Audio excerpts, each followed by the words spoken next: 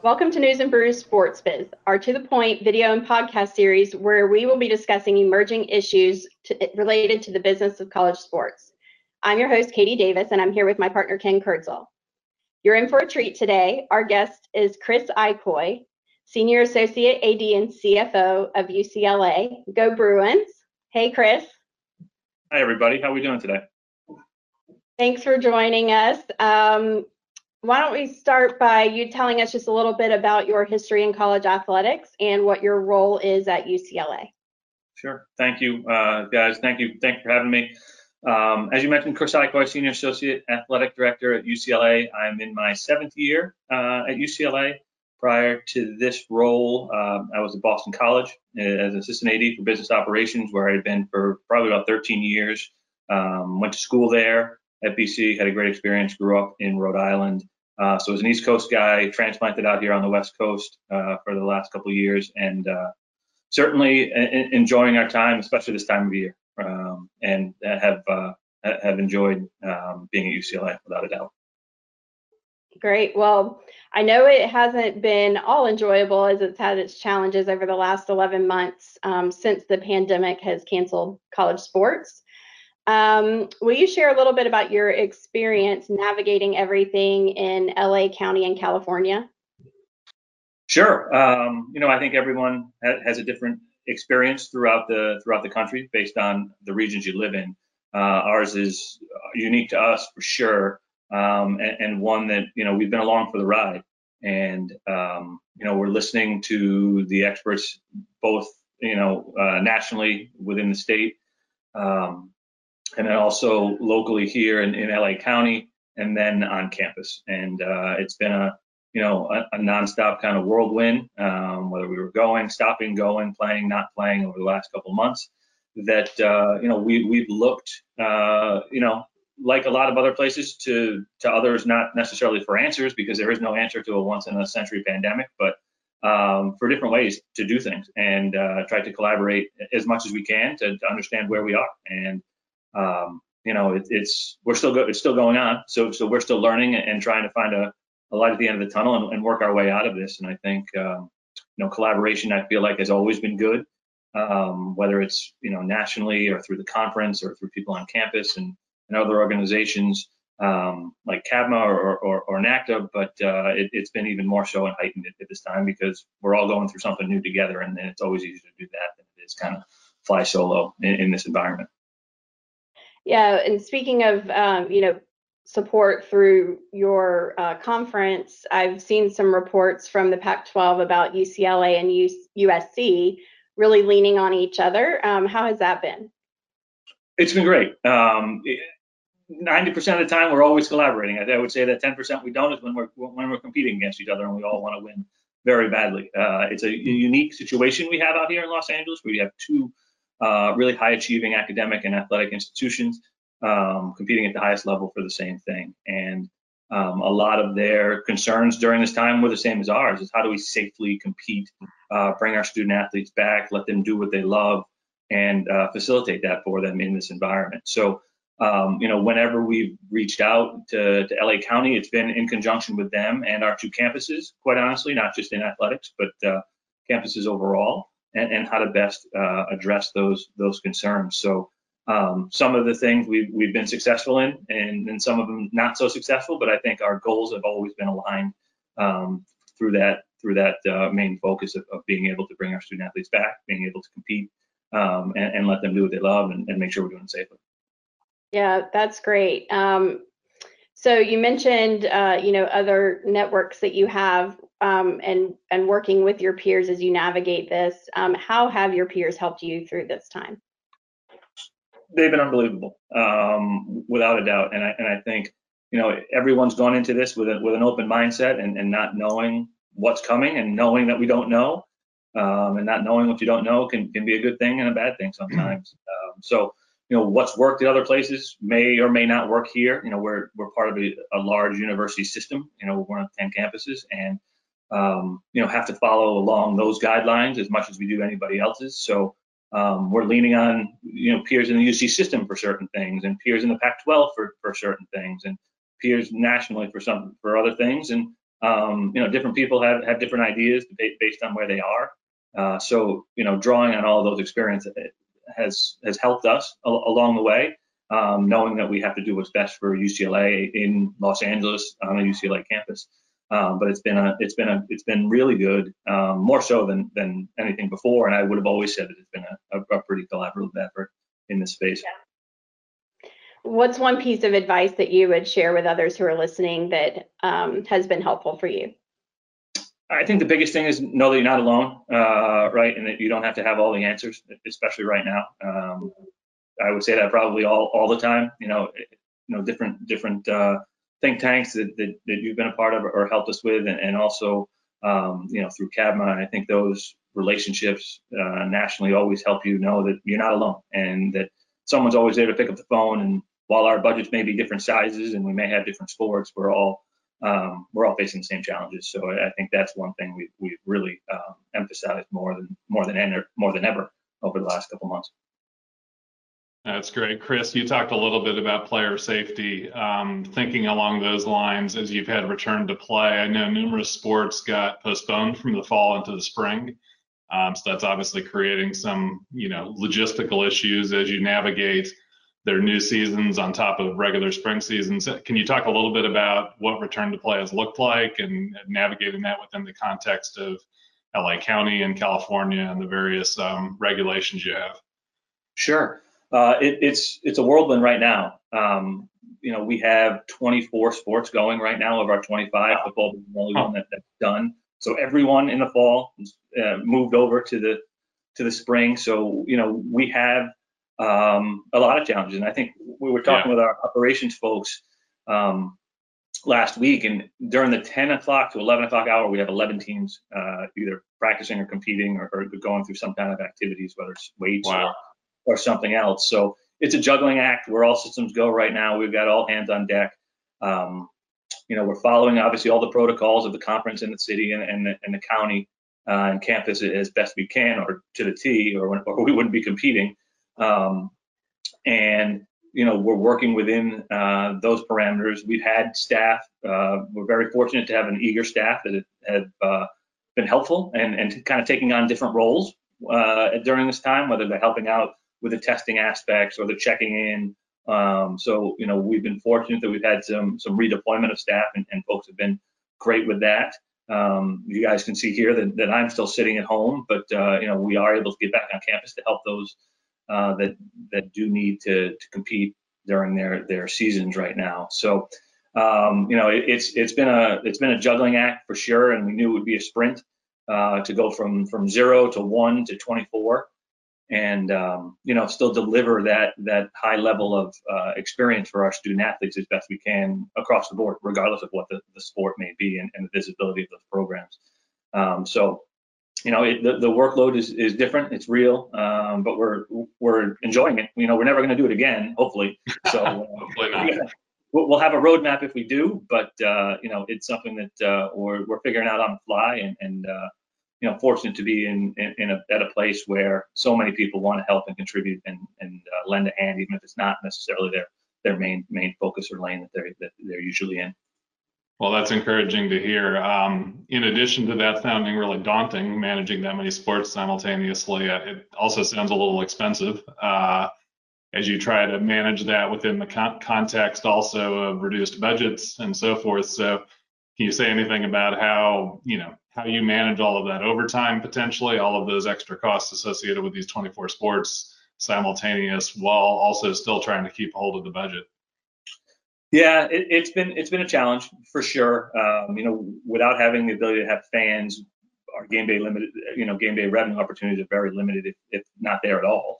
But through having less events in some cases, or just doing different things, the NCAA dead period, things along those lines, we've been able to save some dollars. And obviously we're trying to preserve everything that we do have from a staffing and also from a sports standpoint. So we're working as best we can to try and juggle all of those things. We're using our staff creatively. So if someone doesn't need to do something immediately that day and the project can wait, then we're bringing them in and they're going to help with mailroom activities or simply check in at a sporting event. So We're bare bones in a lot of cases, but knowing that we don't have fans we're able to do things a little bit differently. It's unfortunate, but kind of the scenario we're in. So we're just kind of redeploying and reallocating some funds while trying to preserve what dollars we do have as best we can. Yeah. Well, speaking of fans, there, are there some unique things that y'all are doing to try to really help with fan engagement during this period of time where they can't be in person for events? How are you keeping them hooked in? Yeah, I think our marketing staff and our external staff has done a great job trying to, and I think you've seen these in different places too, whether it's, virtual chats with student athletes or virtual Zoom sessions with coaches. We had a virtual 5K, 10K earlier in the year. We tried to do a couple of virtual sellouts, if you will, and knowing that people aren't coming, but still be able to provide something for a ticket, if you will, be it a poster, a T-shirt, or something along those lines to fans, to just try and generate interest. We've done, a couple second screen events during a lot of our home sporting events so that people can stay engaged and just see a different side of the atmosphere. And that's on top of the typical engagement stuff we're doing, whether it's emails or just different events that way, so that people know that, we need them, we care about them, we love them, and we're doing everything we can to keep their engagement with us to a level that's reasonable at this point. Not what we want, but we're certainly trying our best to keep that. And within the department, has discussion turned now to looking forward to next athletic season, fall of this year, and what it might look like with return of fans and how to overcome some hesitancy barriers, not to mention, obviously, there's still a lot of unknowns about regulations. But is that a discussion you're having now on how to entice them to come back? Yeah, I think a lot of what we've looked at last year or this past fall in preparation for what this could be, whether we're going to have 100% fans or 50% fans, 25% fans, we have a lot of those rough drafts ready to go. And it's just once we understand the environment we're going to be in at that time, we can enact those. We certainly have the contacts both on campus and in the county to know who we have those conversations with at the appropriate time. But I think we have our operational plans roughly written out, and then can execute those once we know exactly what the environment's going to look like. And then our staff is working on some different ideas that hopefully will entice people to come back. But we know, especially out here, given the environment that we're in, that there may be some hesitancy, and that may be not unique to us, but we want to be prepared, and we're going to try different things. We're going to try some new things, and those guys are never short on ideas. So we'll hopefully find the right answers to that equation when the time comes. That's great. So let's shift gears to name, image, and likeness, which is coming whether we're ready for it or not. Of course, COVID-19 threw a huge wrench into any kind of proactive planning in that area. But you're in a unique position in that you're in LA, which is the epicenter of people who earn a lot of money based on their name, image, or likeness. And while these regulations are still evolving, do you anticipate that it will be different at UCLA as compared to maybe your other peer institutions across the country just because of where you are?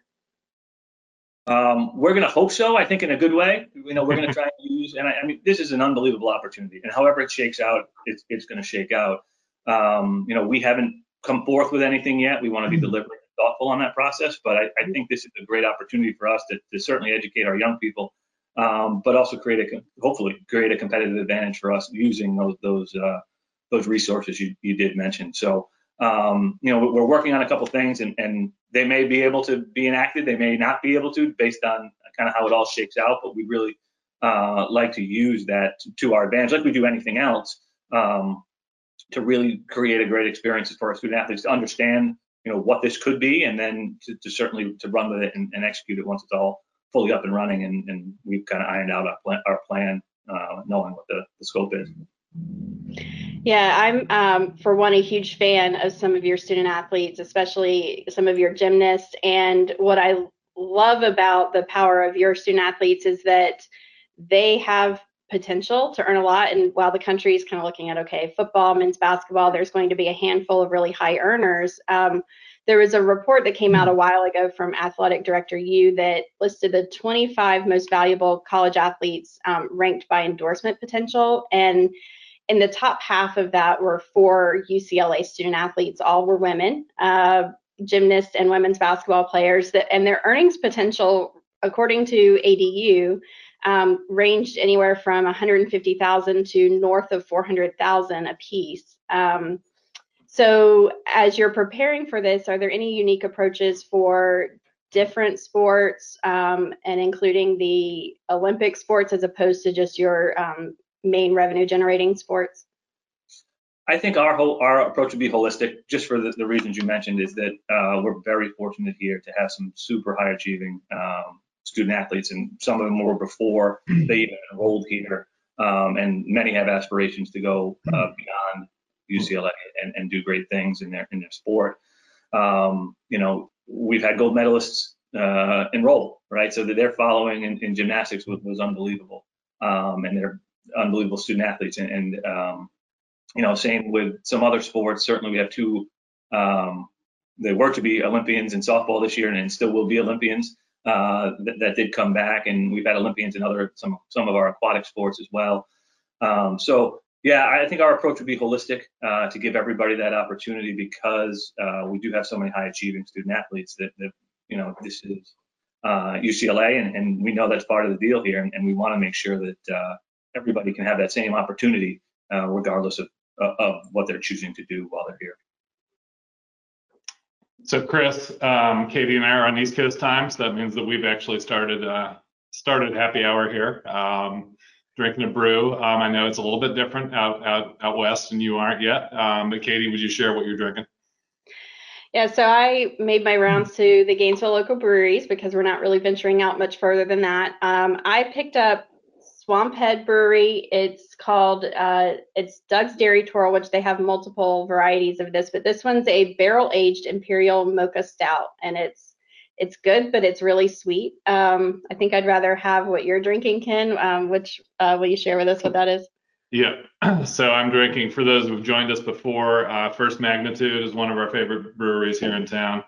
They started the special delivery series as part of the pandemic and the lockdown time period. So I'm on this is number 4 that they've released over, every other month or so, maybe a little longer than that. They release a new one. It's outstanding. It's a hazy New England IPA, super yummy. So Chris, hopefully you'll be able to enjoy something later on when the workday ends. Yeah, no, exactly. That would be my hope. One that I picked, and one unfortunately I haven't had the chance to have in a little bit, is and I don't have one handy because they don't distribute out here on the West Coast. But every time I am back home, my wife's family has a place out in Nantucket, Massachusetts, and I'm a big Cisco Brewery fan, so I will give them a little plug. Certainly their Whale's Tail IPA and their Dry Ladies Little Wheat beer that they have, and that's certainly a nice summer indulgence for us when we get the chance to go back out there, and hopefully we'll be out there soon and can enjoy one. Very nice. Yeah, I would say the state of Massachusetts has some of the best beer in the country, and I know Ken would disagree. He likes California beer too, but I agree with you, Chris. I do feel bad because there are so many good ones out here, but I had to. You said pick one, so this was my starting point. There you go. Yeah. Good. Yep. Well, thank you, Chris, so much for sharing with us today. I know your peers are going to get a lot out of today's show. And thank you to our listeners for tuning in as we continue to advocate for the financial voices in college athletics to be heard. You can visit our website, jmco.com, and you can follow us on social media as the collegiate athletic landscape continues to evolve. Cheers.